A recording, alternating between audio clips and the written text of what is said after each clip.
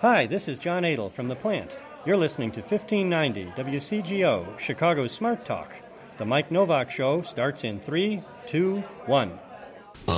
Boiling water. You take a frog, you throw him in the water, and the frog jumps up. But the very same frog, if it jumps into a pot of lukewarm water that is slowly brought to a boil, will just sit there. You put the frog in cold water, you just turn the heat up, you're going to boil the frog.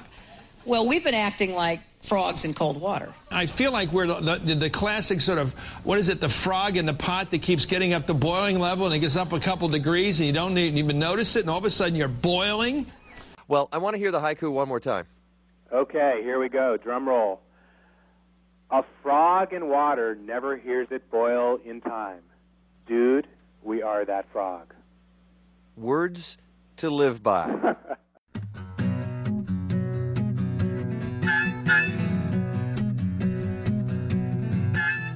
Live from a cul-de-sac somewhere in Evanston, Illinois, it's the Mike Novak Show with Peggy Malecki.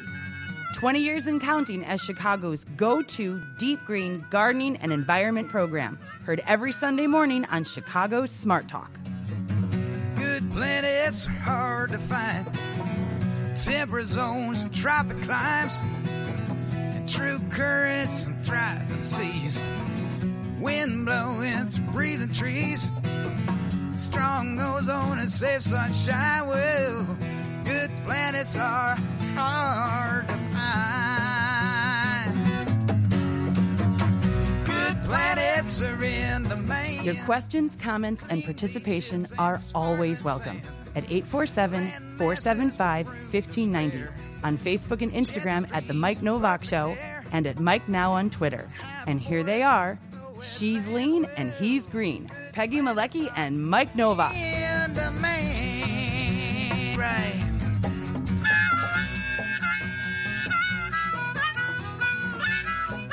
Hey, happy Sunday morning to you.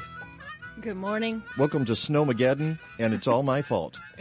Yes, it is. And if you're not in Chicago, you're not getting Snowmageddon, so other people in other places are not experiencing this so much. However, we had, 8 inches, 9 inches of snow the other day, then a couple inches the next day, and then a couple inches the next day, and now here we are. A couple more inches. Like 3 or 4 more today, because I went out there, and it's great.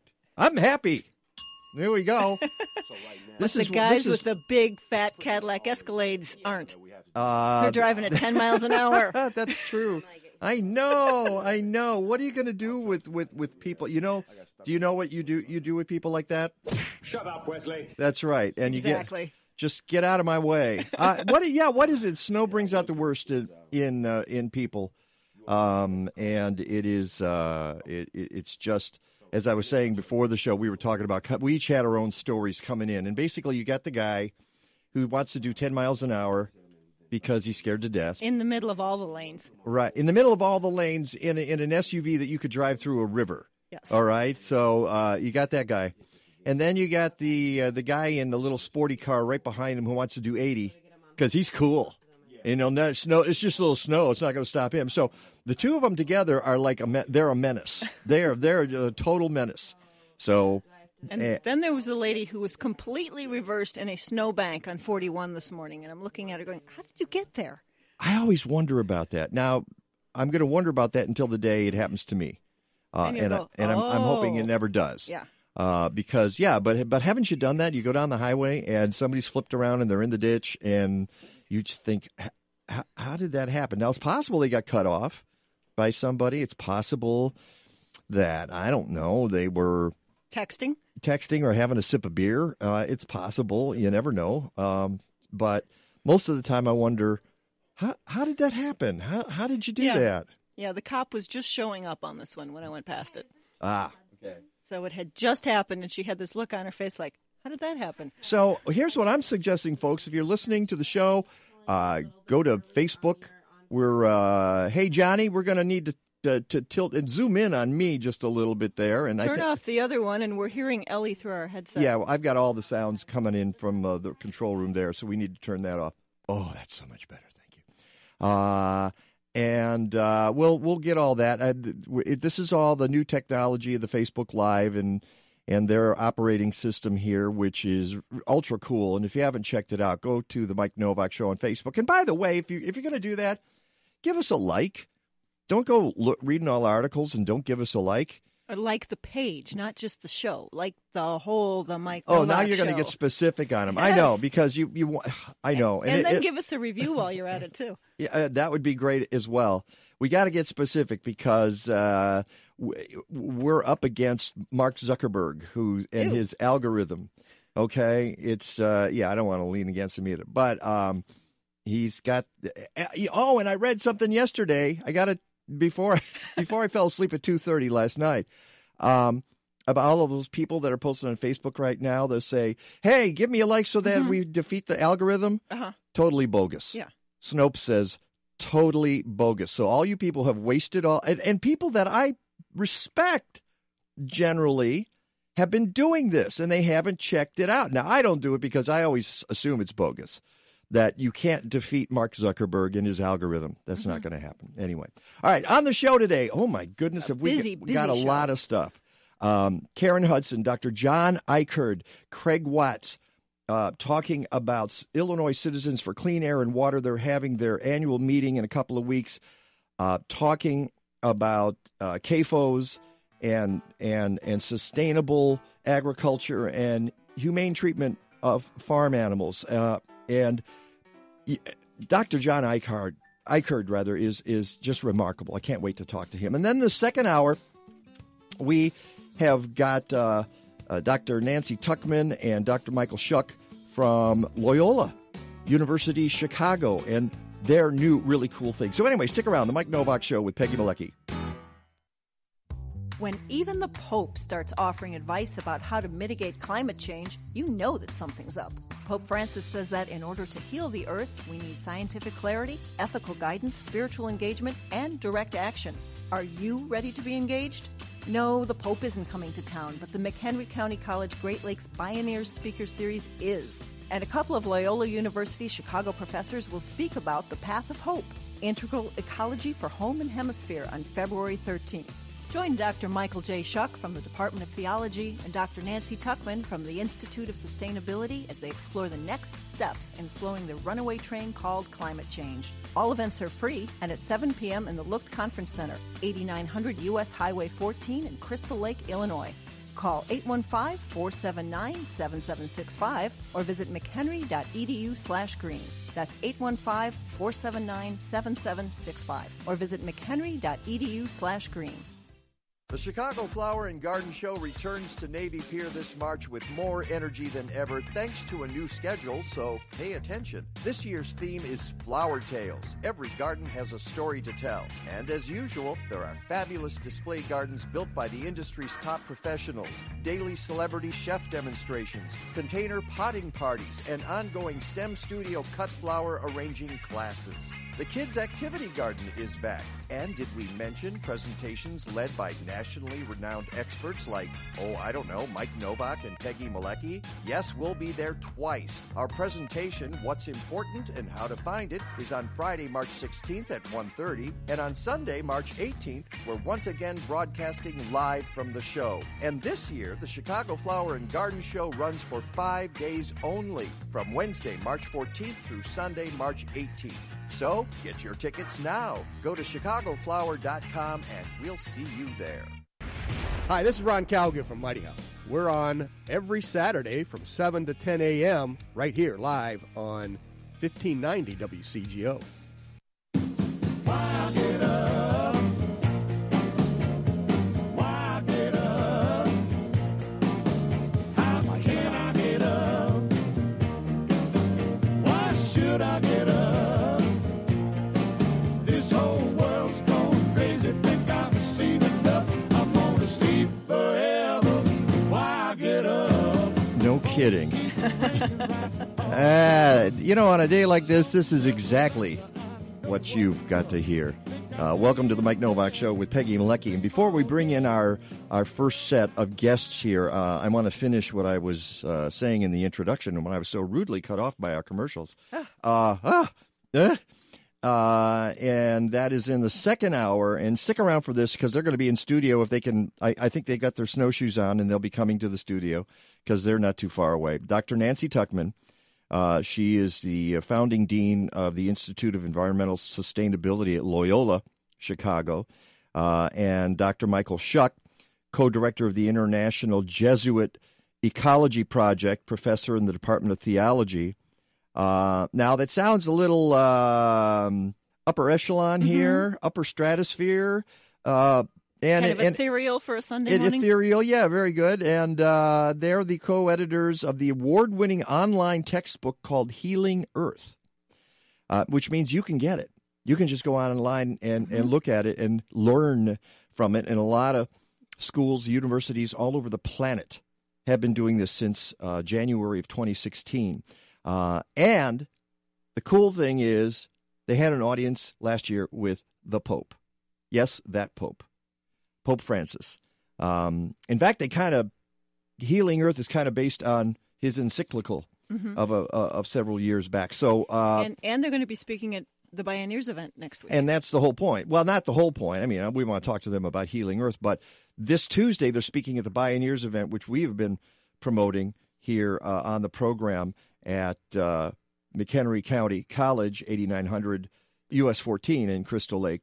And they'll be at 7 p.m. on Tuesday. You're going to get a preview today of what they're talking about. And it's how to change the planet for the good, how to engage folks spiritually, scientifically, action items, how to get this done.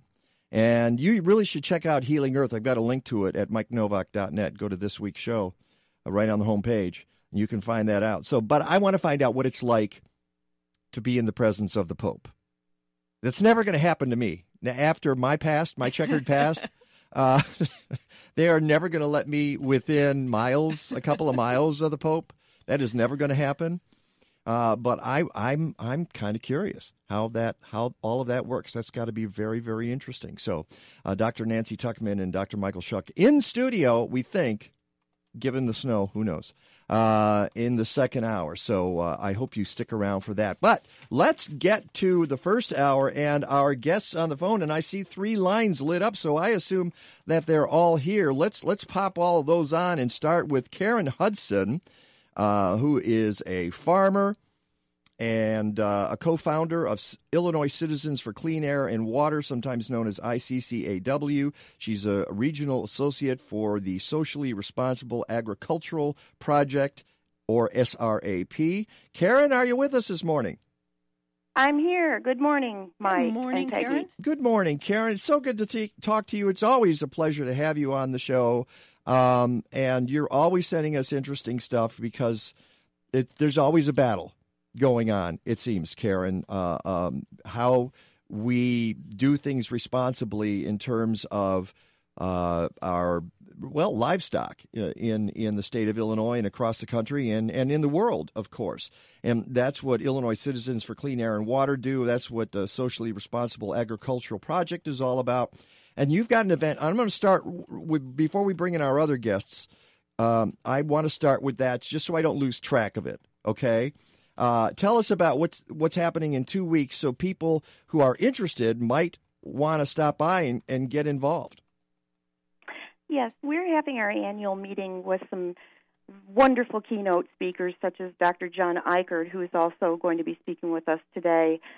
We've got students from Illinois ICC, Illinois Community College, Illinois Central College coming, and we have folks from across the state who are currently working to battle large-scale factory farms. So we are having citizens who live near these facilities participate and testify. We're having someone fly in from North Carolina, Craig Watts. We've got folks coming in from D.C., from Food and Water Watch, Patty Lavera, who is Assistant Director of Food and Water Watch. We'll talk about contract production, so folks have an understanding of how large-scale livestock facilities are working. So we're going to have a well-rounded meeting with young and old, and we're offering a free buffet lunch, vegetarian or meat.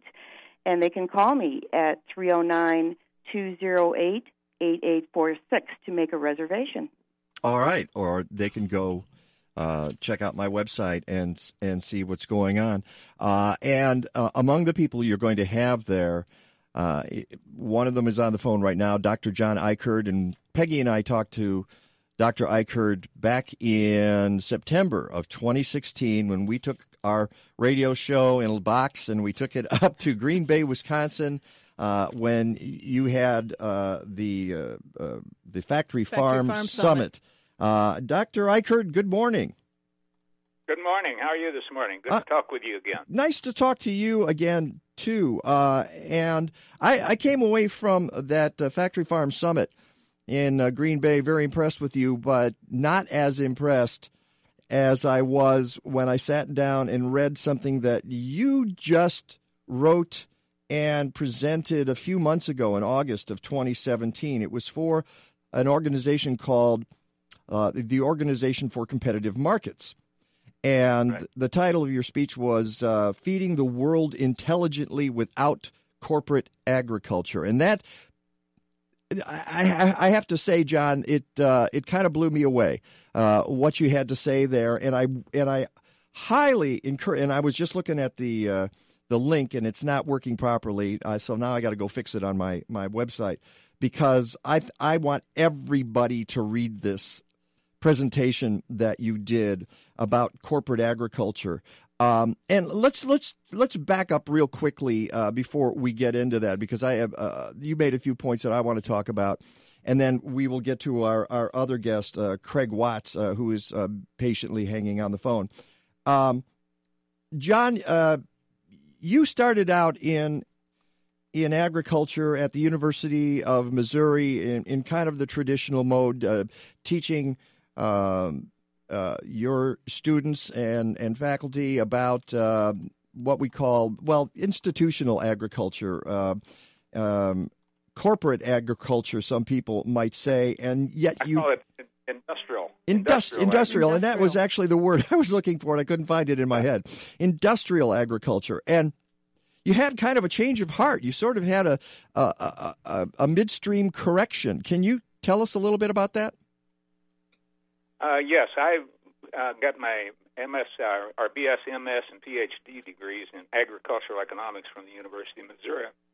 And then I was on the faculty at North Carolina State University, and then went to Oklahoma State University. And during that period of time, I was a livestock marketing specialist. And so I worked in extension. I'd be out working with farmers, but I basically taught the farmers what I'd been taught in my academic education, and then kind of the prevailing philosophy in those land-grant universities or agricultural universities at that time, and that was that farming had to become a bottom-line business rather than a way of life, and that farmers had to get prepared to either get big or get out of agriculture, because that's what you had to have economies of scale and make agriculture more efficient.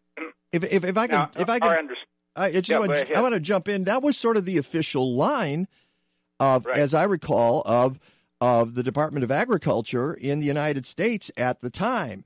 We're talking about Secretary Butts, right? Who was fond of saying that, wasn't he? Yeah, and it was him and the plant fence row to fence row and tear out the fence rows, because we've got to make agriculture more productive. We're going to feed the world. And I bought into that, as did other people at that time, because at the time it seemed like a good idea, because in making agriculture more efficient, we'd create profit opportunities for innovative farmers. They'd be more profitable in farming, as profitable rural communities. But most important, we were going to make good, wholesome, safe food affordable to everyone. We were going to bring down the cost of production and make good food affordable to everyone. Well, and not only that, but what they were telling folks was, you're going to make food affordable, but this is the only way we can do it. That if we don't do this, world economies will collapse, the food system will collapse. We have to do it this way, right? Right, and I think that idea that you're talking about there has become even more ingrained recently than it was back then. Back then, this was an innovative alternative approach, and it took us a while to kind of get it in. But today, what you hear today is that this is the only approach. If we don't continue to pursue industrial agriculture, then millions or billions of people are going to starve and this sort of thing. And this is the only alternative, that there isn't a viable alternative, which I contend simply is no longer true. And that's what you spent about an hour, about 45 minutes explaining at this conference in August. And you just have so many remarkable things to say about it. And I wish we could go into all of them, but we can't. So what was it that changed your mind about industrial agriculture? Well, during what I still call the farm financial crisis of the 1980s, when farmers had borrowed heavily at high interest rates during the 70s, kind of based on the expert advice, is we had to expand agriculture to feed the world, and there wasn't any problem with borrowing the money. But then we got into the 1980s, and that global market collapsed, and commodity prices fell, and farmers were caught with those high debts at record high interest rates, and they couldn't even make the interest payments, let alone pay off those loans. And so the family farmers out here were going broke, and then I began to see that when the family farmers were broke and could no longer make a living, in the rural communities that had supported and were supported by those farmers were in desperate shape as well. They were closing up, boarding up Main Street and abandoning places. And then, so I said, look, there's something fundamentally wrong with this kind of agriculture, because inevitably, if the farmers get larger, it means the farmers fewer, and that means there's fewer opportunities for families out here, and there are fewer families in rural communities. That means there's less economic activity on Main Street, but also fewer kids to go to school, and fewer people to sit in the church pews, and fewer people to, be involved in volunteer fire departments and local governments and a whole range of things. So we were destroying the rural communities. And then it only come to me kind of after that what we were doing to the land, the erosion of soil and the pollution of the air and the water with agricultural chemicals and biological waste. And so, I kind of came at the whole idea of, hey, this is not sustainable. Not only is it, not meeting the needs of farmers in rural communities, but we're destroying the very foundation of agricultural productivity when we destroy the productivity of the land. So I had to say, look, I can no longer continue to support this kind of agriculture that I don't believe in. It's not doing any of the things that I was led to believe and that I thought it would do. It's only later that I discovered that it wasn't even providing good food for the people. We weren't feeding everybody. We have a higher level of food insecurity or hunger today than we did back in the 1960s. About 1 in 8 people in this country are classified as food insecure, and 1 in 6 of our children are in food insecure homes. This is about 2.5 times as high as back in the 1960s when we started this whole process. So I concluded, it's simply not sustainable, and ever since then I've been working on what we call sustainable agriculture, which is kind of a balanced approach to farming, which says that farming is not just a business, it's a way of life, that sustainable farms have to take care of the land to maintain the productivity of the natural resource base that supports agriculture. It has to be good for people, not just for people as consumers, but also provide opportunities for people to make a decent living, support rural communities, and be good for society as a whole. And it has to be economically viable, because in our complex society, the economy is the way we meet our needs impersonally. We can't go back to, self-sufficiency and hunting and gathering and simply a barter economy. But so we have to have ecological soundness, social responsibility to have economic viability over the long run. That's what I've been doing ever since, is promoting this alternative, sustainable approach to agriculture. And as you say, in a sense, you came at it through the back door. When and there was the farm crisis of the 1980s that precipitated your change of heart. And then as you looked at it, you saw, well, wait a second, this isn't good for the land. This isn't good for families. This isn't good for health. How do we go at it through the front door? That's as you mentioned just now, it's even worse. We're in a situation where this is even more ingrained as the population of the planet gets larger. There's more of that lockstep mentality that if you don't do it our way, it ain't going to work, and people are going to die by the millions. How do we get in the front door? Yeah, I think that's we need to wake up to the fact that that's mostly just corporate propaganda to maintain the status quo. In 2014, I had an opportunity to write the regional report to family farming in North America for the Food and Agriculture Organization of the UN. It was the International Year of the Family Farm. And through that experience, I become much more aware of what was going on in the international community. And in the promo for this program, you mentioned the idea of agroecology, which is very strong, which is an alternative kind of approach to agriculture, which says that agriculture has to function in harmony, not only with the natural ecosystem, but within the social systems, the communities, the societies within which agriculture functions, if it's to function sustainably over the long run. And I've become aware of the food sovereignty movement, which is a global movement of almost 200 countries that have signed into, which says that if we're going to have sustainable agriculture and feed the people, then we have to recognize the right to food as a basic human right, and we have to determine that and ensure that right at the local level. Food sovereignty means the right of people to define their own food system and to get right of the food that's sustainably. All right, well, we need to take a break. Dr. Ikerd, we're going to get back to you. We're going to go from the general to the specific. Stick around. Have you ever walked into a hair salon and been overwhelmed by the smell of chemicals? Well, that's never going to happen at Organic Roots Eco Salon. They use only the safest, most natural, professional hair products available to make sure you get great color results that last and won't harm the environment or you. Their salon products and services are free from ammonia, formaldehyde, and other toxins typically found in hair color, perms, and keratin smoothing treatments. Organic Roots also offers a complete menu of safe straightening treatments, including the non-toxic Magic Sleek and Cezanne keratin smoothing products that let you shampoo the same day. They even repurpose hair clippings, recycle product containers, and use LED lighting. Now that's green. Walk into 21st century hair care for women and men at Organic Roots Eco Salon, 3417 Dempster in Skokie. Book your appointment at organicrootsecosalon.com or call 847-423-2653. Health and beauty. You no longer have to sacrifice one for the other. You can now enjoy local food all season long at Winter Farmers Markets, hosted by many different Chicagoland houses of worship on select Saturdays and Sundays from now through April. Your purchase of local, sustainably produced food helps support regional farmers. The markets are organized by Faith in Place, a nonprofit which inspires people of diverse faiths to care for the earth through education, connection, and advocacy.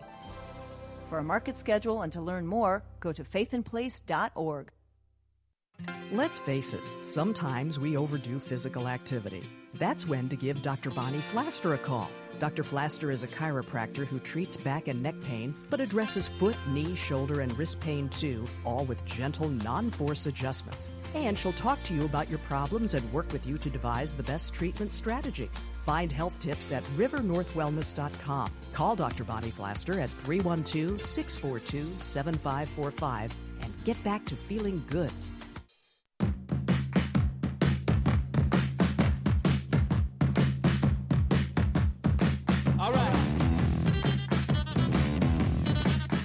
Welcome back to the Mike Novak Show with Peggy Malecki. We're very pleased. Hello. Very pleased to have on the phone line some terrific guests that are going to be part of an annual meeting of the Illinois Citizens for Clean Air and Water in a couple of weeks.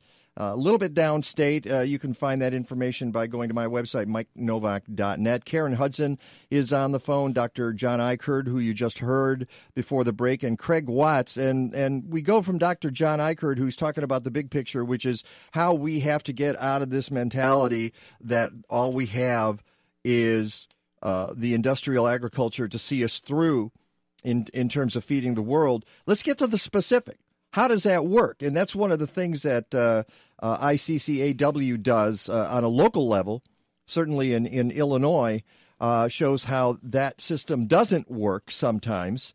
Let's go to Craig Watts. He's a former poultry farmer who raised chickens for Purdue Farms. He was the whistleblower of the year in 2015. He's been in a couple of documentaries. Craig, it's an honor to have you on the show. Good morning. Good morning. You know, it's always tough following John Ikerd, so I'll do my best. But don't you have to do that again in a couple of weeks? And it's not going to be any more fun then either. Oh, and by the way, if folks want to know, that is Saturday, February 24th from 10 a.m. to 3 p.m. at Kickapoo Creek Winery. That is 6605 North Smith Road in Edwards, Illinois. Near Peoria. Near Peoria, and I would say get your GPS out and do that. I have seen you in at least one documentary, and what you did was very brave, because you were. Would you explain, by the way, what a contract chicken raiser does? Well, initially we go and we put up the barns that the chickens are housed in. We own the land, and I think on John Oliver's show we have everything that costs money, and the industry has everything that makes money. They actually own the birds, and they actually own the feed. And what we do is basically we just raise them for 6 weeks. It's kind of like chicken daycare, and that's kind of it in a nutshell. We don't own the birds, we don't own the feed. We just are basically selling our labor. So if it's chicken daycare, what's the problem? I mean, it almost sounds cute to be doing that. What's the reality of it? The reality of it is, and I was like John Ikerd. I started optimistic. Hey, this is, the bigger, get out. This is the way to efficiently feed the world. I bought in every bit of it, but as time went on, I became more disillusioned when I found out that the farmer specifically is just a cog in the wheel and just treated as an expendable resources. I've heard the term used, barnyard janitor. You basically they're controlling your farm from a boardroom. The corporate agriculture companies are controlling your farm from a boardroom that's 500 miles, maybe 1,000 miles away. We call it farming the farmer. It's much cheaper to do that than to make the investment in the infrastructure that we own. So you're being controlled from a corporate office somewhere 500 miles away. What about on the ground on your farm? How many chickens are there? What kind of conditions are they living under?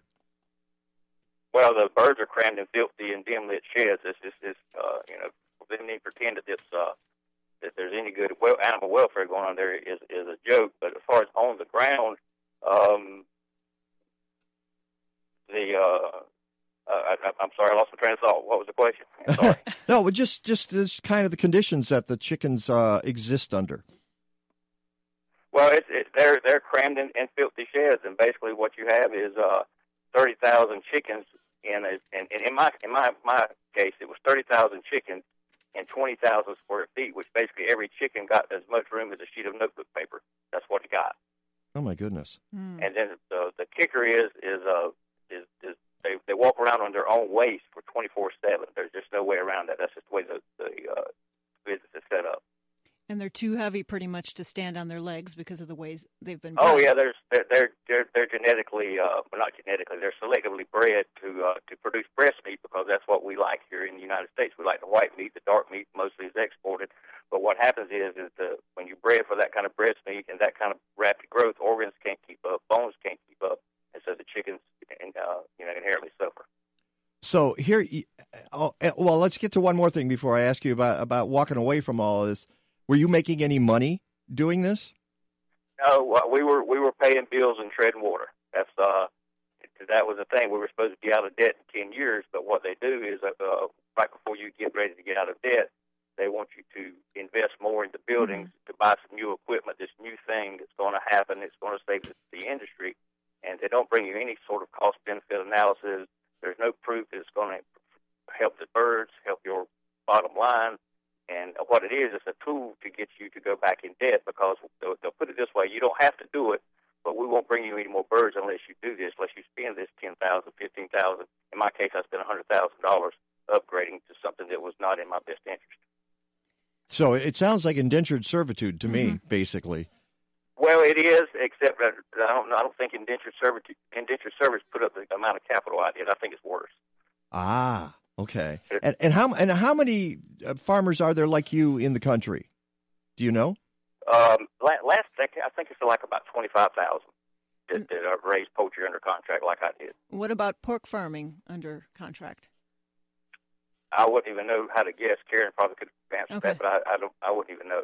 Karen, do you have any idea? I don't have the numbers off the top of my head, but John may. John?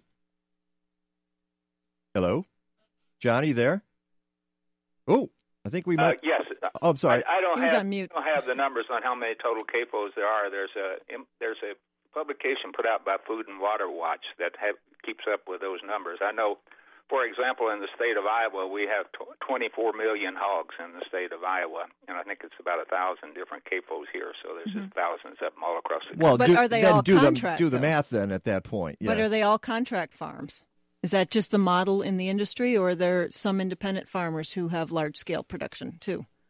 Well, it includes the corporate-owned farms as well. A lot of them are corporate-owned, and then a lot of them are under contract. But even those that aren't under contract, aren't corporately owned, if you don't basically have the same kind of facility and you really have no access to markets if you don't produce basically the same kind of hogs under the same kind of conditions. So even if the corporations don't own all the hogs or don't have them all under contract, they basically dictate the terms of the whole industry, whether it's hogs or chickens or increasingly beef and dairy as well. Yeah. So Craig Watts, you walk away from this, you knew that had to be dangerous. You were threatening your livelihood. You were going to put yourself, you're going to make yourself a target from the industry itself. What was the blowback from your decision? Just initially, well, they labeled me as a rogue farmer, but I had too much documentation that proved that I was actually one of their better farmers, so that kind of went away.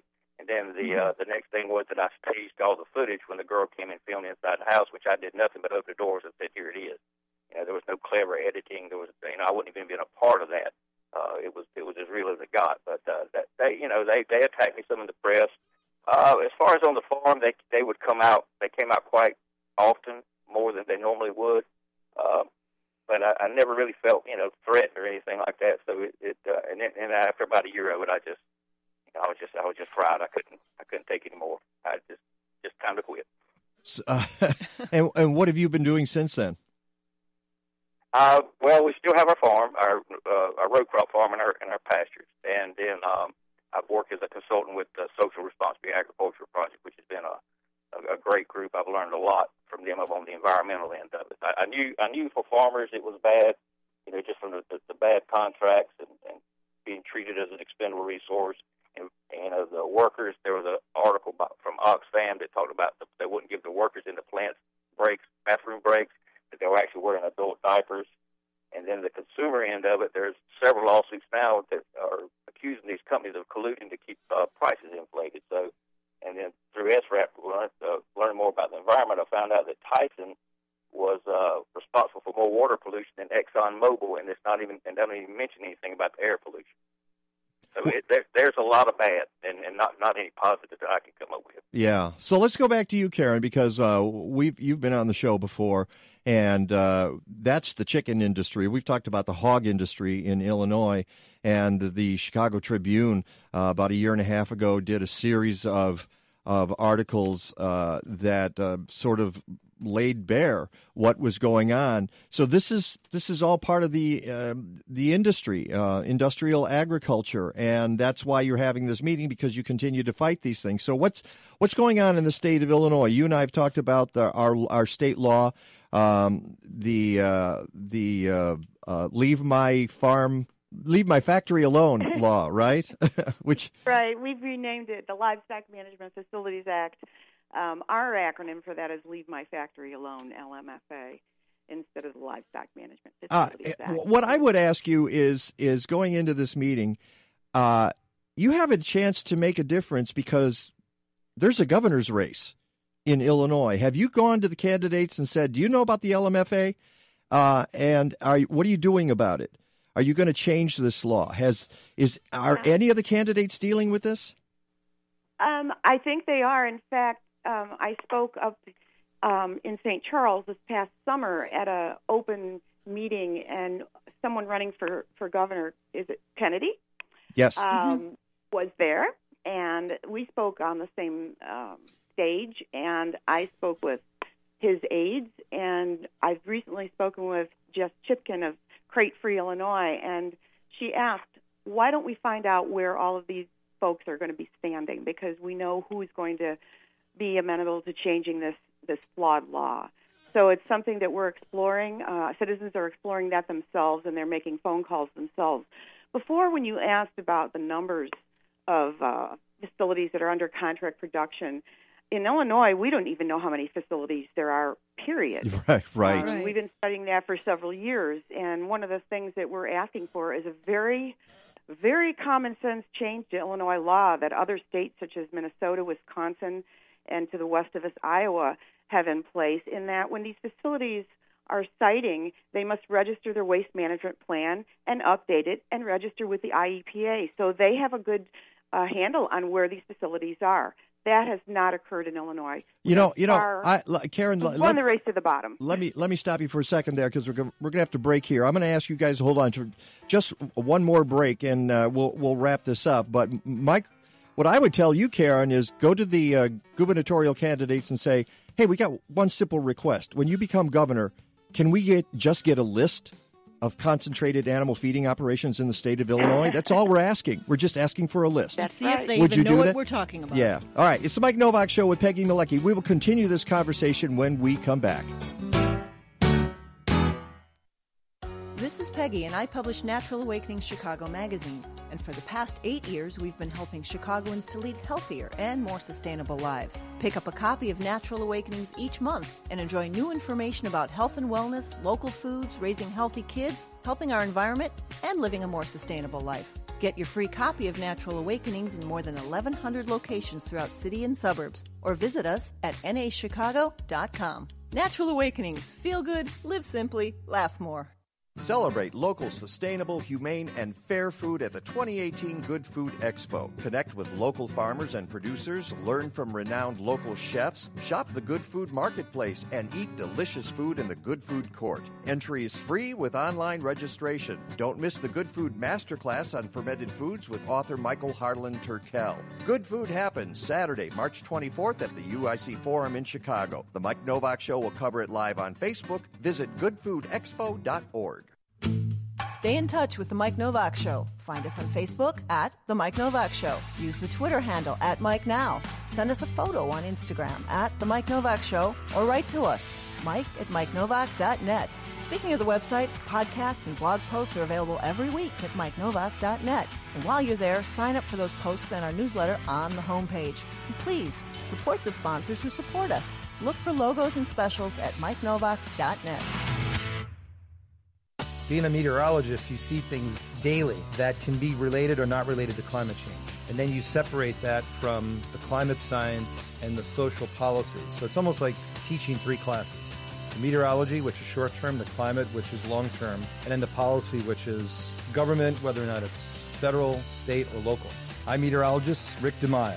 Stick around for some more insight into weather and climate on WCGO 1590, Chicago's Smart Talk. Your talk. This is Your Talk, only on 1590. Your Talk. WCGO, Evanston, Chicago.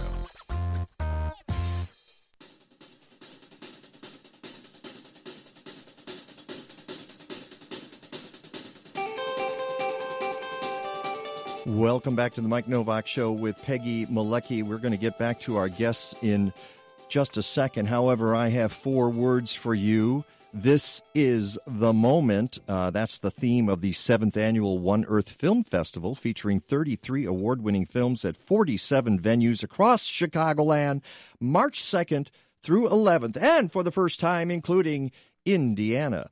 This is the moment underscores the urgency of spreading awareness and taking action for the planet. In fact, that's what this show is all about today. In particular, it's interesting. Visit oneearthfilmfest.org for more information and to reserve tickets to all screenings, including the March 2nd Green Carpet Gala, featuring live interviews by yours truly and Peggy. We will be there with our little cameras and our microphones and be talking to all kinds of interesting people. So if you're not there, you have a chance to watch it. There you go. So we hope you take a part of that. OneEarthFilmFest.org for more information. We'll see you there. We're talking to Karen Hudson from Illinois Citizens for Clean Air and Water, Dr. John Ikerd, who is touting agroecology, which I think is that's going to be a new watchword. And Craig Watts, a poultry farmer, gone rogue, and I'm using that in air quotes, Craig, who's actually, you went from the dark side to the light side, I think, here. And we're talking about the upcoming annual meeting that will be happening with ICCAW. Again, it is Saturday, February 24th, 10 a.m. to 3 p.m. In Edwards, Illinois. Go to my website, MikeNovak.net, for more information. I noticed that we got a notice from Jody Osmond. Mm-hmm. Who's watching? Jody, how you doing? Here's how you take action. All right, this is one of the ways you take action. Jody's wife, Beth, who is the co-owner of Cedar Valley Sustainable Farm, CSA, in Ottawa, Illinois, is running for Congress in the 16th District. And by the way, we need to schedule her back on the show. So if you guys are listening, you call me so we can set up that. There's nothing better I would like than having a farmer in Congress to talk about these issues. Farm Bill, talk about CAFOs, talk about LMFA. Having a family farmer. A family farmer, and believe me, I know the difference. I know LMFA is a local; it's an Illinois issue, and she would be a congressperson. Still, these are things that need to be discussed. And one of the things, Karen, that you told me is that there's then there's always these laws out there that the Big Ag is trying to get through, whether it's ag-gag laws, meaning. In the case of Craig Watts, where you could not take a camera into the barn because you'd be subject to arrest for that. Or, as you were telling me, Karen, was it Iowa with the egg law they're trying to get passed there? Oh, yeah. That's in Iowa. Mm-hmm. I just recently found out about that myself. There's quite a bit going on in Iowa that our legislators in Illinois are taking note of. They recently called for a statewide moratorium on factory farms in Iowa, and they've got 15 bills that are pending right now, and they're using that, a call for a moratorium, as a platform for reform. And yet Illinois is still under what Iowa has to require for CAFOs. So we still haven't met up to Iowa's standards, and yet they are calling for a moratorium in Iowa. One of the triggers for that was the fact that the Des Moines Water Works is now spending millions upon millions to take the nitrates out of the drinking water. And these nitrates are filtering down from the northern part of Iowa, where we're seeing a lot of agriculture and industrial animal feeding operations. Mm. But the Iowa egg bill is proposing that you have to sell conventional eggs in addition to humanely raised eggs. Yes, folks, you may walk into the grocery store these days and see 7 different labels on different types of eggs. That's one of the side things we do, is educate people about what a label means. But this is going to provide more transparency for those out there who want to vote with their food dollar, folks who want to send the message that we want to purchase food, raised in a socially responsible way. This is just one more tool, and we're seeing more and more of these types of bills pop up across the United States. If we look at how many steps we've taken in the last 18 to 20 years since I've been working on this issue, we have come a long way. You may be walking down an aisle in a grocery store, and now you hear an advertisement for hormone-free milk. I see labels for hormone-free ice cream. Folks, with the advent of the Internet, when I started this, the Internet was just getting popular. I didn't even have a computer at that time. With the exchanging of information, peer-reviewed research, and educating the public, I think we're walking towards the right direction, and we've all got to keep walking in that direction. Actually, that's a good point at which to bring in Dr. John Ikerd. There is this issue, as Karen points out, that more and more people there's a threat to Big Ag out there with people who are using all kinds of different techniques that you mentioned in that talk. Whether it is, what are the words, like permaculture? Biodynamic, organic, ecological, permaculture, regenerative. There's just a whole range of exactly different approaches that people are pursuing. And so there's a lot of people pursuing these different methods at the same time as you say that the industrial agriculture is saying no. So are we getting to the point where there's going to be a collision of these ideas, and what will happen at that point? I think we're at that point already. I think there is a collision of ideas, and I think what's prevailing is that people are learning more about the reality of industrial agriculture. And what I'd like to add very quickly about feeding the world, most people don't understand that 70 to 80% of the people of the world today are fed not by industrial agriculture, but by smaller farms that many of them we would call subsistence farms. And many of those are practicing kind of the idea of agroecology, and there's been research done around the world that we can double or triple yield on those small farms without adopting this kind of industrial model. We can double or triple yields in ways that are consistent with the fundamental principles of agroecology. Mm-hmm. And I want to add one thing real quick, is that factory farms, CAFOs, are in conflict with every principle of nature, natural ecology, and with social ecology. They concentrate so many animals in one particular place that nature simply can't accommodate what you're doing there. The communities can't accommodate it. It's in direct conflict with the natural ecosystems and the social the social systems within which we're trying to force this kind of industrial agriculture to exist, and it's simply not sustainable. It is not, and one of the things that I think sometimes gets lost when we talk about whether these systems are humane, we end up talking about the animals. These systems are not humane to people.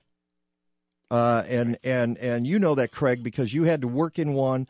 Karen, you know that because you've lived next to factory farms, and there are human beings that are caught in the maw of industrial agriculture and spat out. Mm-hmm. And that is also what we have to fight about. So don't kid yourselves, folks. It's not just about saving animals. It's about saving human beings as well.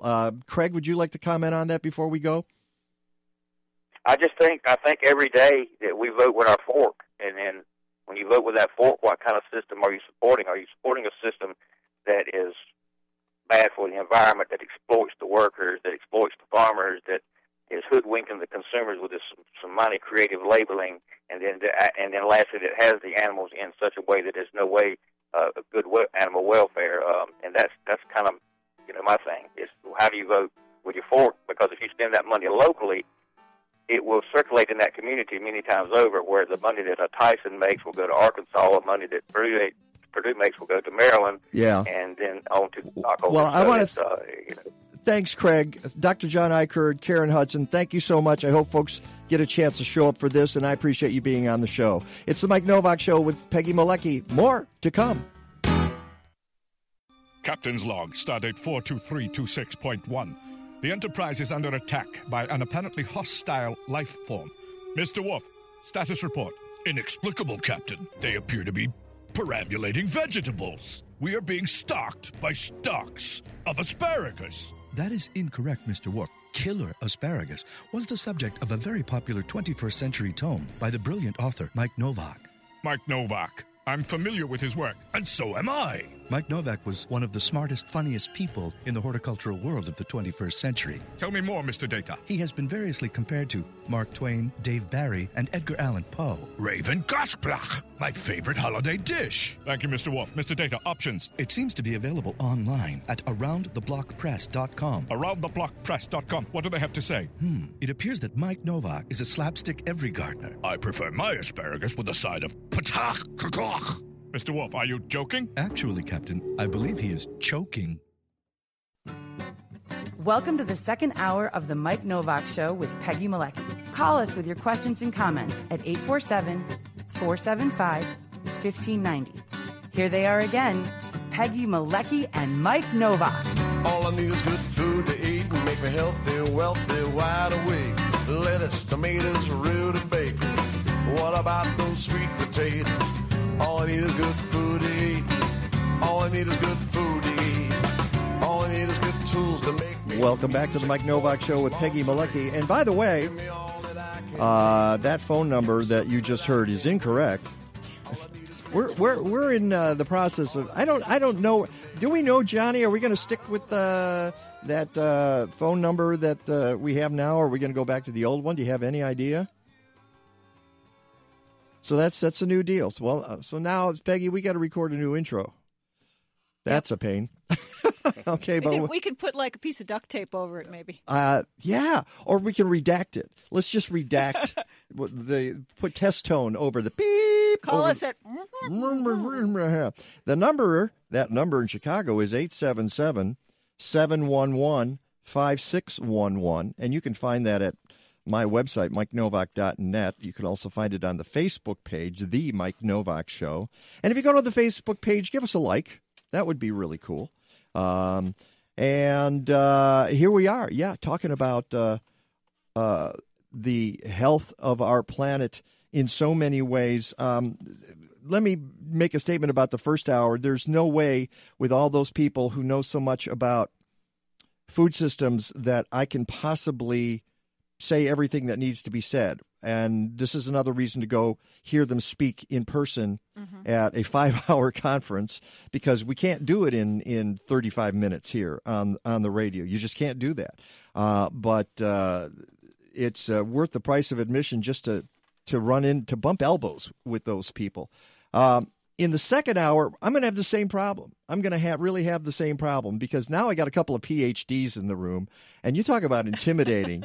The pressure is on here. I'm just a radio guy. I got a lowly BA, and when I got that, I said, I'm out of here. I don't want any more of this academia stuff. I want to be a radio guy.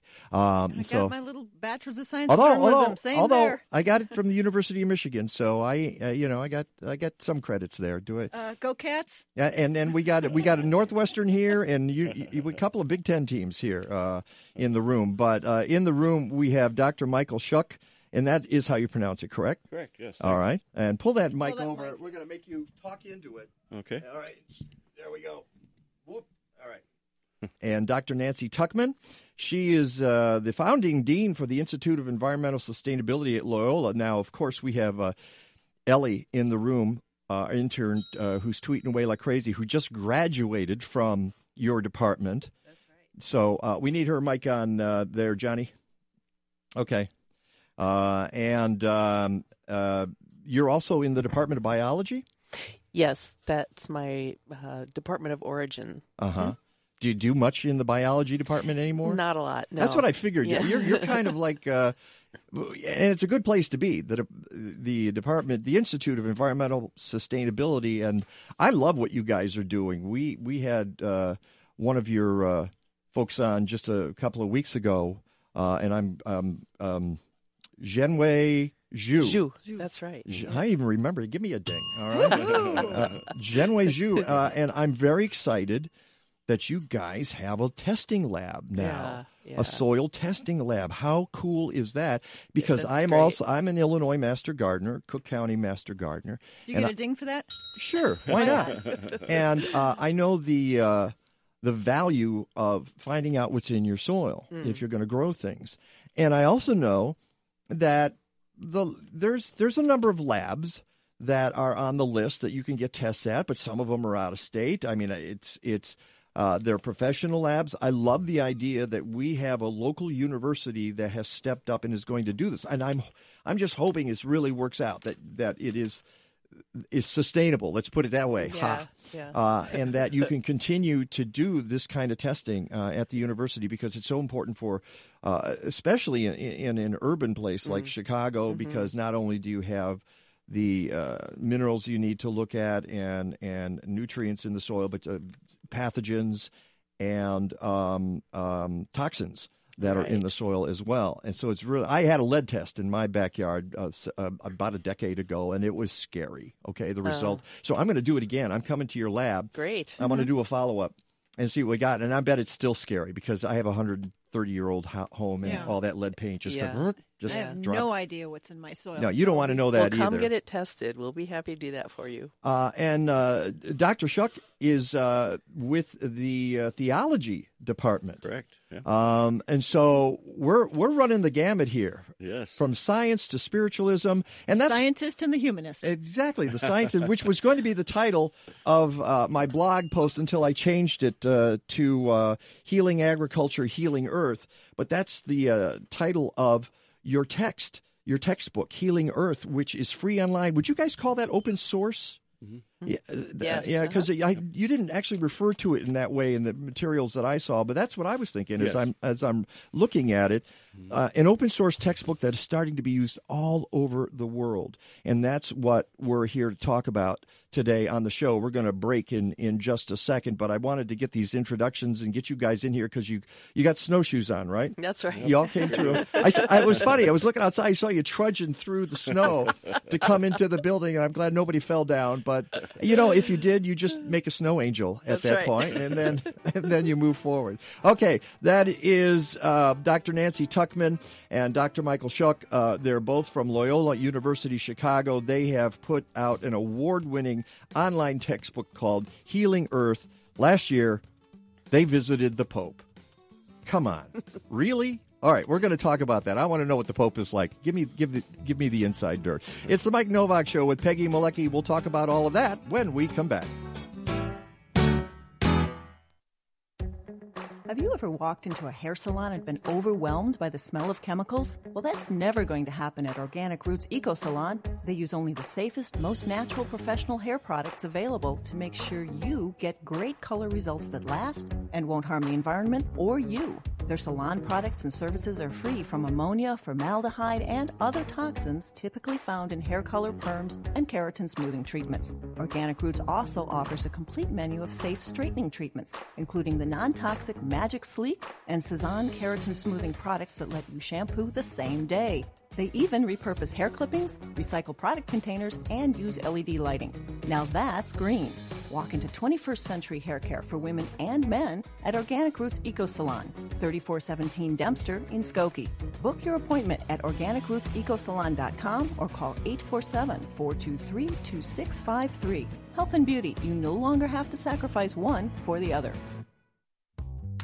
When you visit the Art Institute of Chicago and you're drawn in by the Dutch masters, are you looking at their clothing or their dinner plates? Dr. Jim Nienhuis from the University of Wisconsin-Madison says we have a lot to learn from the way veggies looked 500 years ago, and he'll tell you about it at the McHenry County College Great Lakes Pioneer Speaker Series. On February 27th, Nienhuis will do 2 presentations. At noon, he'll speak on Renaissance art and vegetables. At 6 p.m., the talk is about women farming cooperatives in Central America, where he has worked in Guatemala, Nicaragua, Honduras, and Costa Rica. I've interviewed Dr. Nienhuis in the past, and you know what? He lives at the intersection of science and entertainment. All events are free and at 7 p.m. in the Lucht Conference Center, 8900 U.S. Highway 14 in Crystal Lake. Call 815-479-7765 or go to mchenry.edu/green. This is Your Talk. You want to just put in hashtag in any of your social media, hashtag 1590 WCGO, Evanston, Chicago.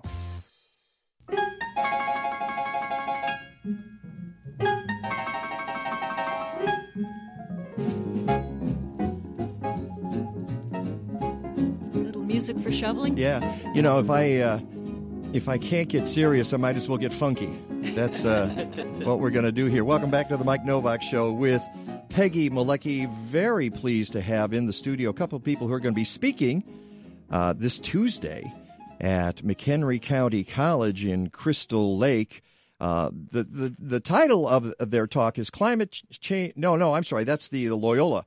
Yours is The Path of Hope, Integral Ecology for Home and Hemisphere.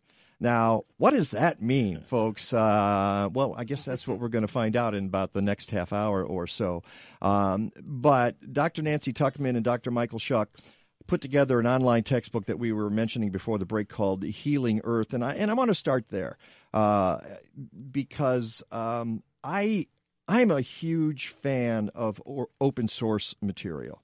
I know that in the 21st century, what we're all supposed to be doing is figuring out a way to monetize the internet, and I'm using air quotes here. Those people on Facebook Live can actually see it. There we go.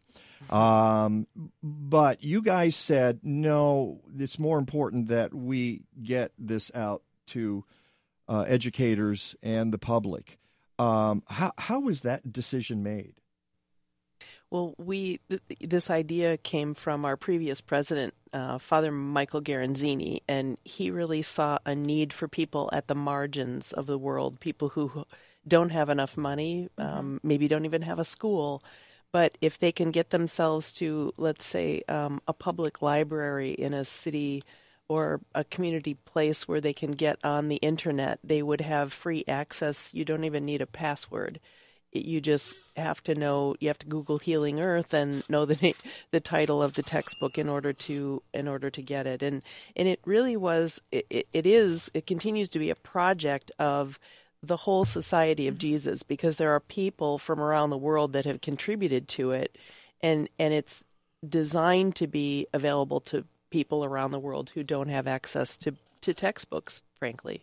Yeah, and you cover everything in there. I actually popped a quote from the website there on my own blog last night, and it was a message to teachers. And it basically said, don't be intimidated by everything that's here. You're not going to be able to teach everybody everything. Just go with something important. Mike, those are wise words because you do cover a lot of topics, don't you? Yes, we do. It's a modular textbook, so you can take say the science section and drill down on that and use as much of it as you want. Use it as a supplement to maybe a text you're already using, and then move to the ethics area. Or if you want to try to generate more kind of affective, awe-inspiring love for the earth, you could go to the spirituality section and work with that with your students. So you can move in the direction you feel is best for your students. Well, and you mentioned something that I think is very interesting about this. It's not just science. You're bringing spirituality. You work in the Department of Theology, and how do you marry the two? How do you bring science and spiritualism together to move forward on this planet? I channel the energy of John Muir and Aldo Leopold, our heroes in environmental movement. So when you say spiritual, you're not talking about religious necessarily. It might be, but and for John Muir and Aldo Leopold, who were both Aldo was a scientist, environmental scientist, and he was the leader in environmental ethics, and he was an environmental activist. But he would have been the first one to say the first thing you need is to love the earth. That's a spiritual dimension, the meaning dimension. When you love the earth, you do your science the right way, you do your ethics the right way, and you're activated in the right way. Your spirit is generated. So so we feel that element is very important. It doesn't discount science, ethics, or action, but it's like the source, the energy source. In your introduction, you're talking about Rachel Carson, John Muir, Jane Goodall, and you said that, more people will care for the earth if people develop spiritualities that honor the sacred, and the sacred being something that you're not going to harm. Right. And you know what it is, Peggy? We are trained to think in threes. See, judge, act. The earth is crying for us to see and to think in fours. See, judge, reflect, and act. And without the reflection piece, we're going through life like Wayne Gretzky on an ice rink, and it's fast, and it's real functional, and it works for financial markets, and it works for the economy. It does not work for the earth. You have to have the reflection piece. Why? Because, here's where I agree with Donald Trump. The game is rigged, but it's not rigged the way he thinks. It's not rigged against the Republicans. It's rigged against the earth. And this quick see, judge, act thinking in threes is a rig against the earth because it doesn't challenge the system that is rigged against the earth. When you stop to reflect, now you've got the possibility to critique the system, see, judge, reflect, and act. Now the earth has a chance. So we have that in there to give earth a chance. Yeah. Well, I would add that, and perhaps I'm wrong, that part of the problem is that there's another consideration in that it's something I mentioned a little earlier when I talked about monetizing the internet. It's the money involved in everything, and that's all part of the non-reflection because the quick fix is always, how do I make some cash, and then I'll move on. And instead of reflecting, it's all about what am I putting in my wallet at this point. And I think That's one of the things that's killing us. Yes, that's absolutely right, Mike. Yeah. Our economy is really designed to continue growing and making more money and increasing our GDP. And the way that we do that is by exploiting natural resources in nature and also typically exploiting the poor to make products that get sold, and then we produce waste at the other end. And we keep trying to push that unidirectional economy from exploitation and mining of resources to making products. And that's really what's so unsustainable about our economy. Well, yeah, one of the things you're mentioning here is the idea that not enough people, again, talking about reflection, reflect that our resources are finite. The planet is finite. Even capitalism is finite. We can't. The stock market, for example, we watched a correction this week. Who knows what will happen tomorrow morning? We have no idea. And there's more air quotes there. Correction. We don't know where that's going. But if you're an investor, the idea that it can go up forever is just not true. There's something's going to happen. It's going to change direction at some point. So, looking at the planet, we don't have infinite resources, so we have to figure out how to conserve those. We don't have the capacity to keep making junk. We talk about this on our program all the time. It's that we have to change the model of how we manufacture. I'm sure the words cradle to cradle show up somewhere in Healing Earth. Who's paying attention to cradle to cradle? Certainly not the big manufacturing companies, even though they've known about it for 20 years now and have been aware of the damage not adhering to that causes. So how do you get heard in all this noise? I was very happy to see you sent us a list of places that have begun to adopt this tome, the textbook that you have online. But in the scheme of things, that's a small number of people. How do you just keep putting one foot in front of the other? Is that how it works? Well, I think the education system worldwide can have enormous impact. You know, if you can infuse this way of thinking, this sort of circular economy way of thinking into the education system worldwide, and frankly, we're behind on this. Most of the other countries are already working towards this. The EU is right now working on a circular economy for all of the EU, and that's inspirational. That's exciting. We're behind in the U.S., but I think our youth really want this. They want to be part of the solution. They don't want to be part of the problem. That is Dr. Nancy Tuchman, also in studio, Dr. Michael Schuck from Loyola University Chicago. They're going to be speaking this Tuesday at McHenry County College. And if you're interested, it's 7 p.m. at the Lucht Conference Center, 8900 U.S. Route 14 in Crystal Lake. When you guys were this, it's very interesting. We're going to get to the Pope in a second here because I was just fascinated by the whole papal audience thing. But as you were putting your textbook together, this is when the Pope's encyclical came out. So I imagine you were influenced by that, and you continue to be influenced by things that happen in the world. So, for instance, you're writing a textbook. The Pope comes out with his encyclical letter about the planet. And you say, "Oh, that's we can use that." Then, amazingly, after you publish, the American politics goes to heck in a handbag in the 2016 election, and this has to be a huge roadblock in terms of because what you're dealing with is positive energy, spiritualism. I often get accused of being the pessimist on this show because what I do is my job partly is to point out. This is wrong. You need to fix it. I don't necessarily have all the answers. But how important is this roadblock to what you're trying to accomplish?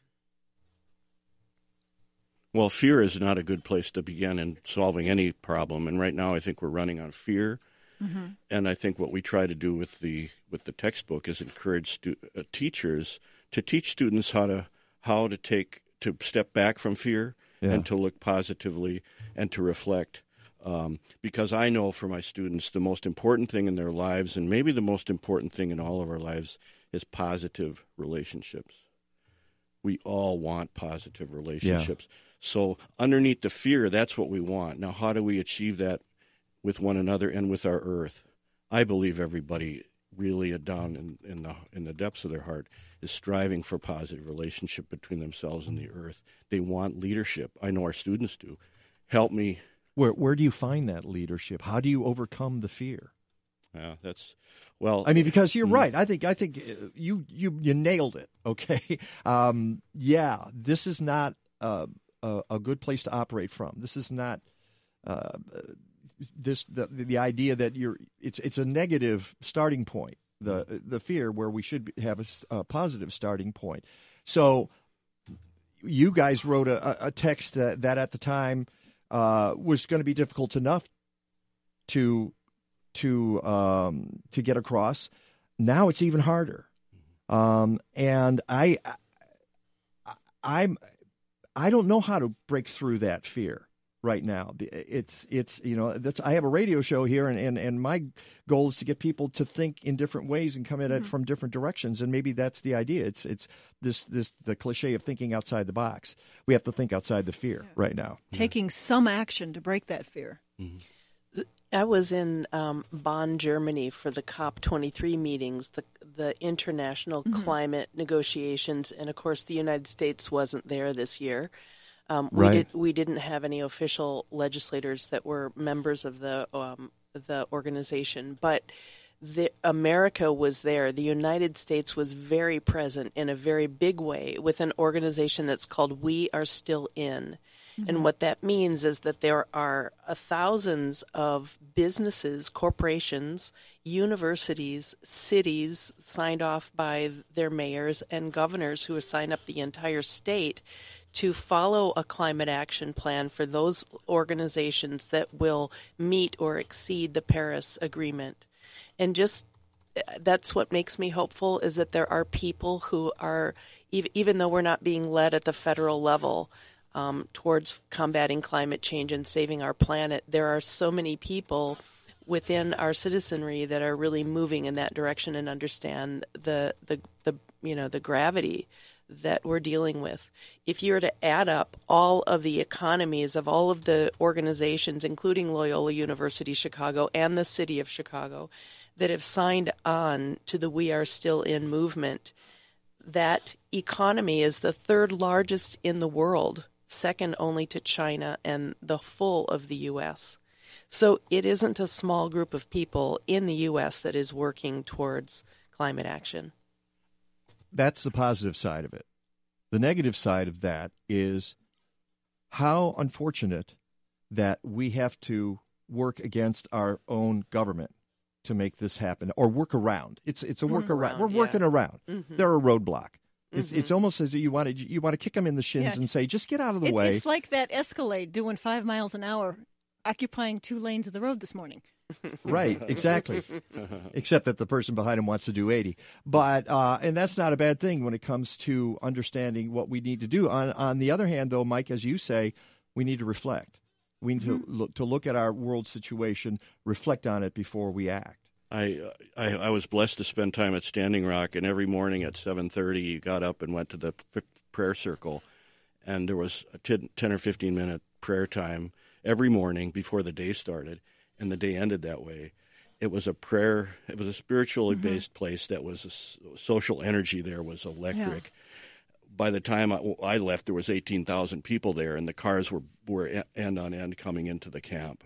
It was a magnet for people all around the United States and the world to come to finally express this positive energy for the earth.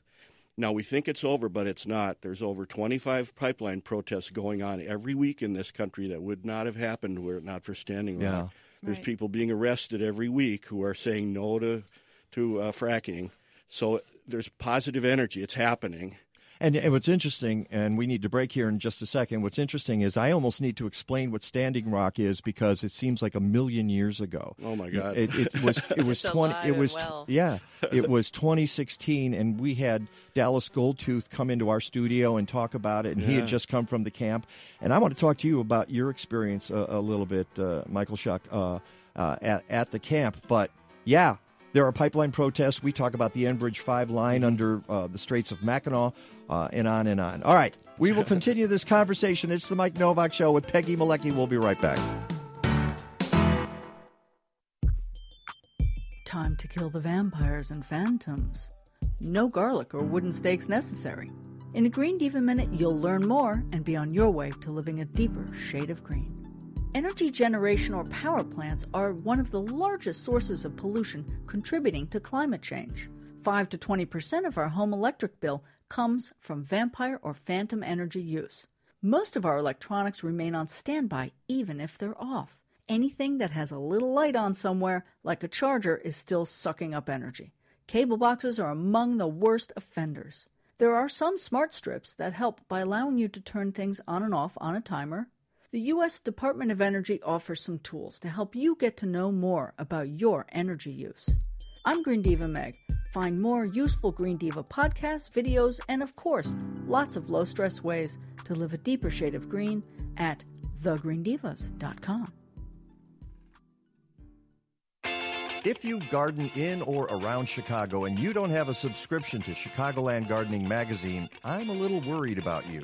That's because you're missing out on not only the garden magazine for our region, but one of the best gardening magazines in the country. Every issue features spectacular photos, as well as articles by noted horticultural authorities, nursery owners, state extension agents, master gardeners, and more. There are columns like Ask the Garden Pros, regional reports, and what to do in the garden. Of course, there's my column on the inside back page of every issue, but into each life a little rain must fall. Chicagoland Gardening Magazine, a publication of state-by-state gardening magazines, on newsstands everywhere, but go to chicagolandgardening.com and get a subscription. If you're in other parts of the Midwest or the South, try one of the 21 magazines in those regions by going to statebystategardening.com or call 888-265-3600, 888-265-3600.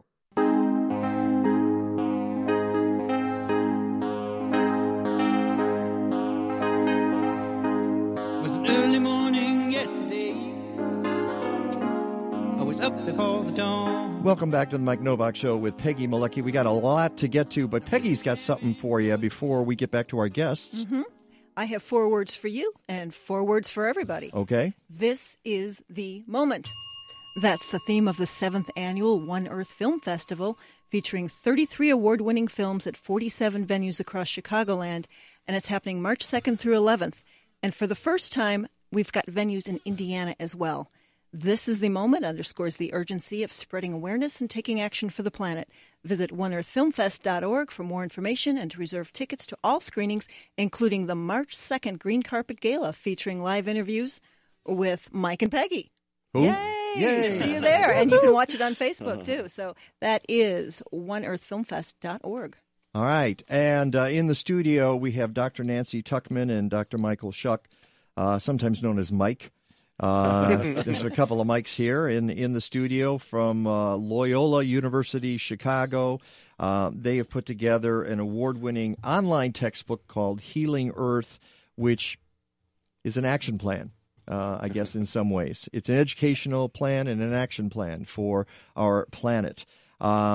You mentioned being out at Standing Rock. How did you end up going out there? Well, I'm from Fargo, North Dakota originally. So, there you go. Friends and associates, and so I just felt really compelled to go out and just see what it was all about and participate. It was a startling and really transformative experience for me in my life. It was really. How so?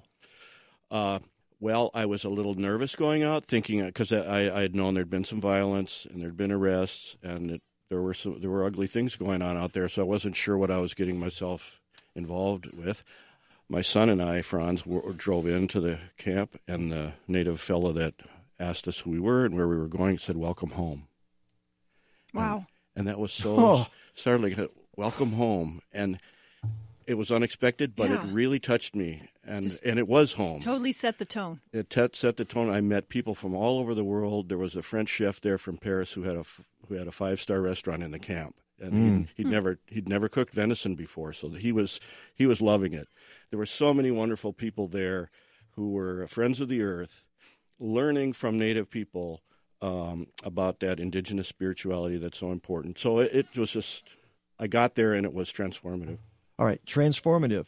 I think most people would look at that episode and say that the protest failed. I get the feeling that you look at it and you say it succeeded. Oh yes, definitely. It was because the pipeline is getting built, mm-hmm. and that was the goal, or was that the goal to stop it, or was it just to call attention to it?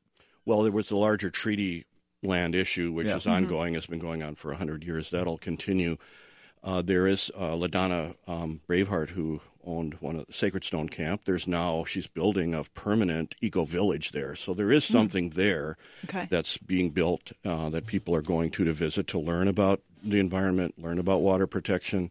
So those things are ongoing. But I think what it was the hope that was generated by seeing your compatriots and thousands of people, like-minded people who want to protect the earth. That was the secret sauce. Yeah. And that went out over the country when it did. We were all affected by it, and I think it has a ripple effect. Yes. All right, and you're bringing that to the Loyola conference coming up March 15th and 16th. It is the fifth annual climate change conference, right? Yeah. Called Climate Change and Human Health: 21st Century Challenges. Dr. Tuchman, tell us a little bit about the conference. Well, we run this conference annually in an effort to raise awareness about environmental issues, climate change in particular, but any kind of environmental sustainability issue. And we've really seen a growth in the number of people coming and participating. So it seems to be something that people want to learn more about and also want to know how can they apply their own agency to help with the problem. And Mike, you're bringing your experiences at Standing Rock to bear at this conference. Last year we had a panel with Takata Iron Eyes, who was one of the 14 women that actually began the movement at Standing Rock in the spring of 2016. So it was really compelling to see a young woman talk very profoundly about her experience in that panel. So this year we're drawing attention again to women, particularly the plight of indigenous women in the fracking areas, abuse and murder of indigenous women, missing indigenous women due to the man camps reality out on the What is a man camp? Those are the camps that predominantly men are going to work on the oil rigs, to work on the drilling, to work at the fracking sites. So you have, at least up in the Bakken region of North Dakota, which is very barren, and there's an Indian reservation out there, but the influx of anywhere from 3,000 to 4,000 men all in one place. And the result of that has been devastating on the fate of indigenous women. And not only there, but if you saw the movie Wind River, this was a really compelling motion picture of the same phenomenon in Idaho. It's wherever you have these drilling man camps, you have this problem. And I assume that these women are not being protected by the security forces on the reservation or law enforcement on reservations. They're off the federal grid. The reservation police do the best they can, but they're not capable of dealing with the crisis. When we were talking yesterday, you said that because it is a sovereign nation, they don't show up in the missing persons lists. There's no way to track anybody. Right. Yeah. Yeah. There's literally hundreds of indigenous women at this moment that are missing, presumed dead. One of the women that's coming to our conference this year is Lisa Yellowbird Chase, and she has an organization in Fargo, North Dakota, that is devoted to keeping a list of missing indigenous women, but then also trying to find them and track them down. It's a nonprofit organization called Shawnee Scouts, and but it's not the only organization. There are others, but it's a serious problem. And that's not the only thing that will be discussed at the conference. Then there will be a plenary panel on climate change, catastrophic weather, and human health. And speaking of catastrophic weather, we'll have Rick DeMaio. In fact, let's see if we can get Rick DeMaio on the phone now, Johnny. Bring him in here. We are still in why and how U.S. leaders remain committed to Paris, as you were talking about, Nancy. Climate change knows no borders. Canada's approach, climate refugees in a changing world. There's a lot of different topics that'll be going on there. And this is open to anybody to attend? It is, yep. The registration site is at Loyola University Chicago's website, luc.edu/climate change. And I've got the information and the link on my website, Mike No, and we pop it on Facebook as well. All right, let's get to the Pope. Yeah, let's hear about the Pope. Let's hear about the Pope. They've saved the best for last here. How's old Francis doing? Be frank to them. I guess so, yeah. Right. What was that experience like? It must have been pretty amazing. It was amazing for me. I'm not Catholic, but I was really moved by meeting the Pope because I see him as the world leader on environment and human justice issues around environmental devastation and degradation. So to be able to meet him and to be honored to have this Healing Earth book honored by the Vatican was very, very special. I have a short story. When we were in Vatican Square, in St. Peter's Square, when he was giving, his remarks to the audience, there's a time when you can put up little things and the Pope will bless whatever it is that you have, and people bring a lot of little memorabilia. And I pulled up Healing Earth, the e-textbook on my cell phone, and I held it up. And, he was blessing everything. And then later on, I asked one of the priests a technical question. I said, does this count? Because it was my cell phone. And he said, well, if your intention was good, if you're not going to go sell the thing under the fact that, the Pope blessed it, then yes, he has blessed Healing Earth. Oh, well, okay. I thought he had blessed the cell phone, and now you have to burn it. I don't know. Is that the way that works? Hey, look who we've got on the line. That is meteorologist Rick DeMaio. Let's just bring in all the university people from Loyola here. Rick, some of your colleagues are here in the studio, Dr. Nancy Tuchman and Dr. Michael Schuck. Say hello. Hello, Nancy. Michael, I've never met you before, but we're meeting on the radio. Great. Hello. Hi, Rick. Hello, Nancy. Mike, I just want to let you know, Mike Novak, I was on the phone with my mother from Florida. She wanted to know how I was handling the snow. Listening to the radio, when I heard you say we need to get Rick on the radio now, my mother heard that and she says, you better go. Thanks, Mom. There you go, Mom. Mom always...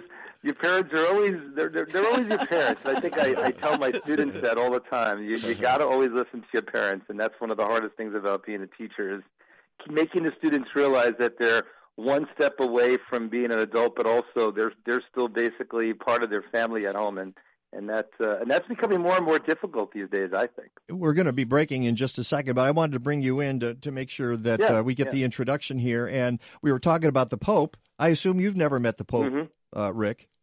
I've never met the Pope, but I'm going to definitely make sure my cell phone is fully charged the next time I go visit Rome, based on what Nancy just said. That's a great story. And being in the theology department, Mike, what was that like for you? Oh, it's very powerful. Yeah, we all meet people every day, and we see people kind of look past us. But when you meet the Pope, he looks right at you. He makes eye contact, and he had just a very generous smile and a vigorous handshake, and he's a charismatic guy, isn't he? He was, and he was present. He was really present.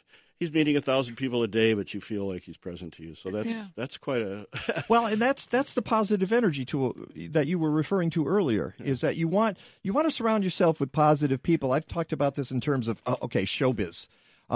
There's a lot of people out there who are successful, but not as talented as other people. And the reason they're successful is people want to be around them, and they like working with them. And that works, I think, in all fields. I think, Rick, you've seen that, and I think you in the room here, you want faculty that are a joy to be with because that's infectious. Yeah. And that's part of this positive energy, that you have. And again, the textbook is called Healing Earth. I want you guys to stick around for Mr. DeMaio's report here, and I know that Rick's mom's listening, so let's be really careful here. It's the Mike Novak Show with Peggy Malecki. We've got climate and weather coming up next. Stick around.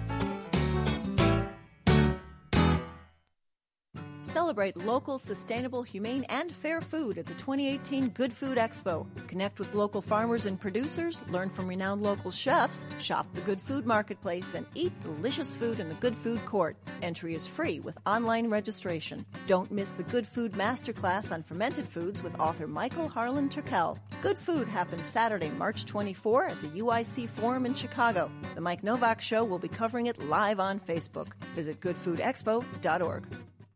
It might be winter, but you can still visit farmers markets hosted by many different Chicagoland houses of worship on select Saturdays and Sundays from now through April. Your purchase of local, sustainably produced food helps support regional farmers. The markets are organized by Faith in Place, a nonprofit which inspires people of diverse faiths to care for the earth through education, connection, and advocacy. For a market schedule and to learn more, go to faithinplace.org. A good day's gardening can sometimes be a bad day for your muscles and joints. Dr. Bonnie Flaster is a chiropractor who uses gentle, non-force adjustments to relieve pain. With 29 years of experience, she relies on a variety of treatments, including low-level laser, acupuncture, and gentle chiropractic. Visit her at River North Wellness Center and find health tips at rivernorthwellness.com. Call Dr. Bonnie Flaster at 312-642-7545 and get back to feeling good. The Chicago Flower and Garden Show returns to Navy Pier this March with a new 5-day schedule. This year's theme is Flower Tales. Every garden has a story to tell. You'll enjoy fabulous display gardens, chef demonstrations, container potting parties, cut flower arranging classes, and family activities. Mike and I will be there twice. Our presentation is on Friday, March 16th, and on Sunday, March 18th, we're broadcasting live. This year's Chicago Flower and Garden Show is happening from March 14th through March 18th. Get your tickets now at chicagoflower.com.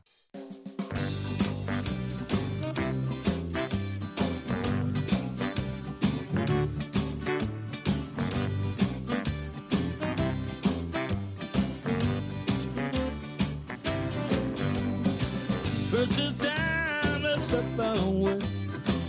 Though you're only king for a day.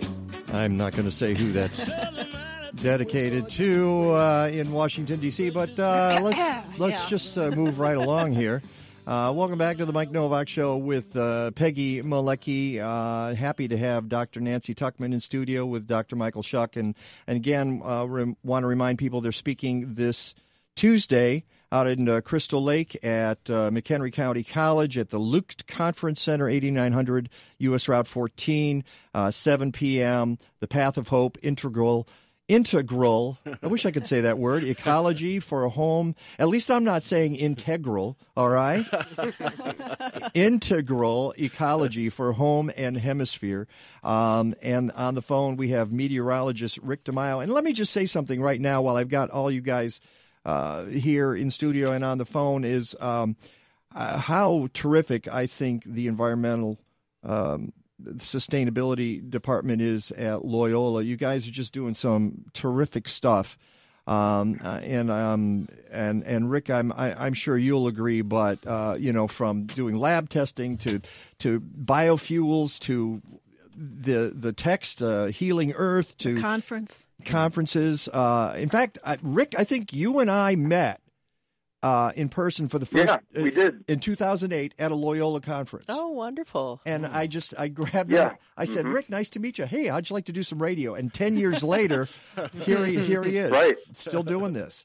So, that's great. And I think, Mike, it took me about 5 seconds to say, yeah, I'll do it for you. You need to be a little more selective, pal. Okay, that's all I'm saying. Yeah, and let's make this continue to be clear for free as well. I don't get any money for this. I do it for the love of the education, the love of the show, and the fact that Mike is the only station, I think, in Chicago that's doing this. And you know what? That's a shame. There should be more. And the fact that you're doing this, Mike, I think I always say every once in a while is fantastic. And to have someone like Nancy, who is the not only the dean but the creator of the Institute of Environmental Sustainability, that's a big job. And I don't think she has many days off during the week. Even when she is off, she's not off. Well, thank you. I appreciate it.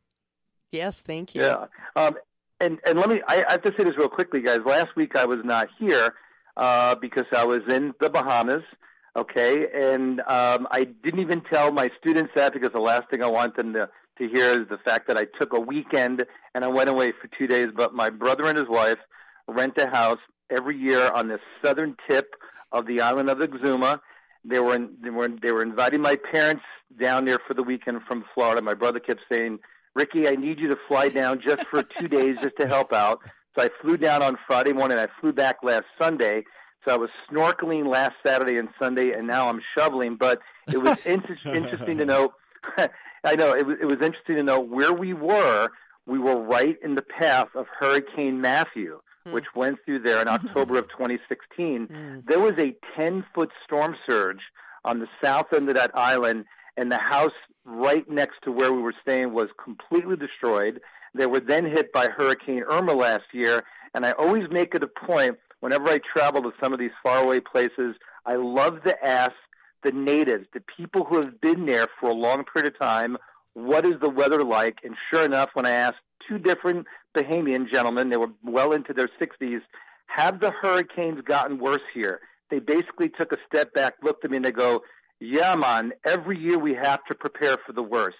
That, to me, is the single most thing I will remember from that trip, is not that they're getting worse, but we have to prepare for the worst every year. And that's a shame that they have to do that. That is fascinating. Wow. And while I'm thinking about it, speaking of foreign lands and going on trips, you're going to be in Iceland again this year, and I'm going to make my pitch once more to get Peggy and me on that trip because we want to broadcast this show live from Iceland. So, Nancy, I see where this is going. Yeah, Nancy, you got to pitch this to Dr. Tuchman. I have nothing on this. I still got to make sure that I get 10 people for the trip. I think right now we have 4, but there's 2 more right here in the studio. There's 2 more, and we'll pay. I just want to be able to do this show live from Iceland. How cool would that be? That's a great idea. So we're going to talk. If you recall, I was in the middle of a hike last year. And I called in. Do you remember that? Yes. Yeah. I actually talked to you guys from Iceland, and I promoted the class and what Loyola was doing. And it's always a challenge because the class that I teach, which is Environmental Science 224, it's climate change and climate variability, is to me the most challenging for me because particularly during the spring semester, I have 40 and 42 students in my 2 sections, and I always make sure I look down the list and I see what the students' majors are. Mm-hmm. Yeah. Hello? 80% are non-scientific majors. Can you repeat that percentage, seniors. Rick? You cut out.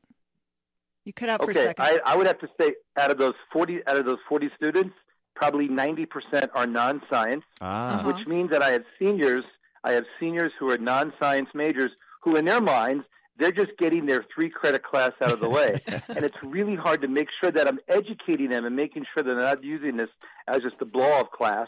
And it's kind of hard sometimes to convince non-science majors of a science that they need to be caring about. So that's a difficult part from that standpoint. Mm-hmm. Yeah. That's well, we're going to talk challenge. to Nancy afterward here about that because we'll be part of the trip. Now, last week you said you weren't here. We had Pat Skatch. Love Pat. Thank you, Pat, for filling in. And he gave us statistics about the snow. And he has to throw those out the window this week because we doubled our snow amount at least, right, in the past week or something like that, close to it. Right, Rick? Yeah, almost triple. I mean, we had 18.6 inches of snow since last Saturday. We had 9, so yeah, I guess you can say we doubled it. But we're actually now 2 inches above normal for the season. And the good thing is that we don't see any more snow for probably the next 5 or 6 days. So whatever it took to get rid of the snow off the streets and cars and things like that, we don't have to worry about for the next 5 days. But what we're most concerned about is that there's absolutely zero snow in many of the states out west. And unless they get into a pattern that's going to be colder and snowier, we're looking at a serious drought heading into summertime, and that usually leads to serious wildfires as well. California is down almost 12 inches of precipitation. Much of Colorado, Utah, Wyoming, and parts of Montana is down as well. That's the area that we're most concerned about. We don't have problems when it gets into the summertime. Yeah, we can get drought and heat waves like that, but it's the western U.S. that's a bit of a concern, and that's some of the things that my students are actually doing. They're actually doing projects on Yosemite, Colorado National Park, Olympia National Park. This year we're going up into Alaska to do in Denali, and then we're continuing to look at Florida. The other group is actually looking at the Everglades and seeing what not only the short-term climate impact is, but also the long-term as well. So it's not just teaching a 3-credit class, but it's literally getting these students involved from week one so that they really feel like they're getting into the weeds and into the local level and not just thinking about the class for 3 hours a week. It makes it more interesting for them and also makes it more interesting for me as well. And the point you're making, and we'll need to get to the forecast here in a second, the point you're making is that you can look at Chicago, it's just Chicago, or it's just Detroit. Right. That doesn't tell you anything about what's happening in Colorado or California or Saudi Arabia or Australia. We do the national parks at the midterm, and at the end of the semester they do the international cities. So I tell them at the beginning of the semester, I go, I'm going to make you work, but at the same time, I'm going to make you learn as well. All right, give us a quick forecast. Snow ends in probably the next 2 hours. Temperatures in the 20s tomorrow, 30s Tuesday, near 40 on Wednesday, and then colder again by the end of the week, but nothing in the way of any big storms for about another 5 or 7 days. We did all right with that. Thanks a lot, Rick. I appreciate it. I want to thank our guests, Dr. Nancy Tuchman and Dr. Michael Schuck, Dr. John Hurd, Craig Watson, Karen Hudson. Until next Sunday, go green or go home. Stadler? What? Is that it? Yes, it's over. How'd you like it? I don't know. I slept through the whole thing. Well, you didn't miss much.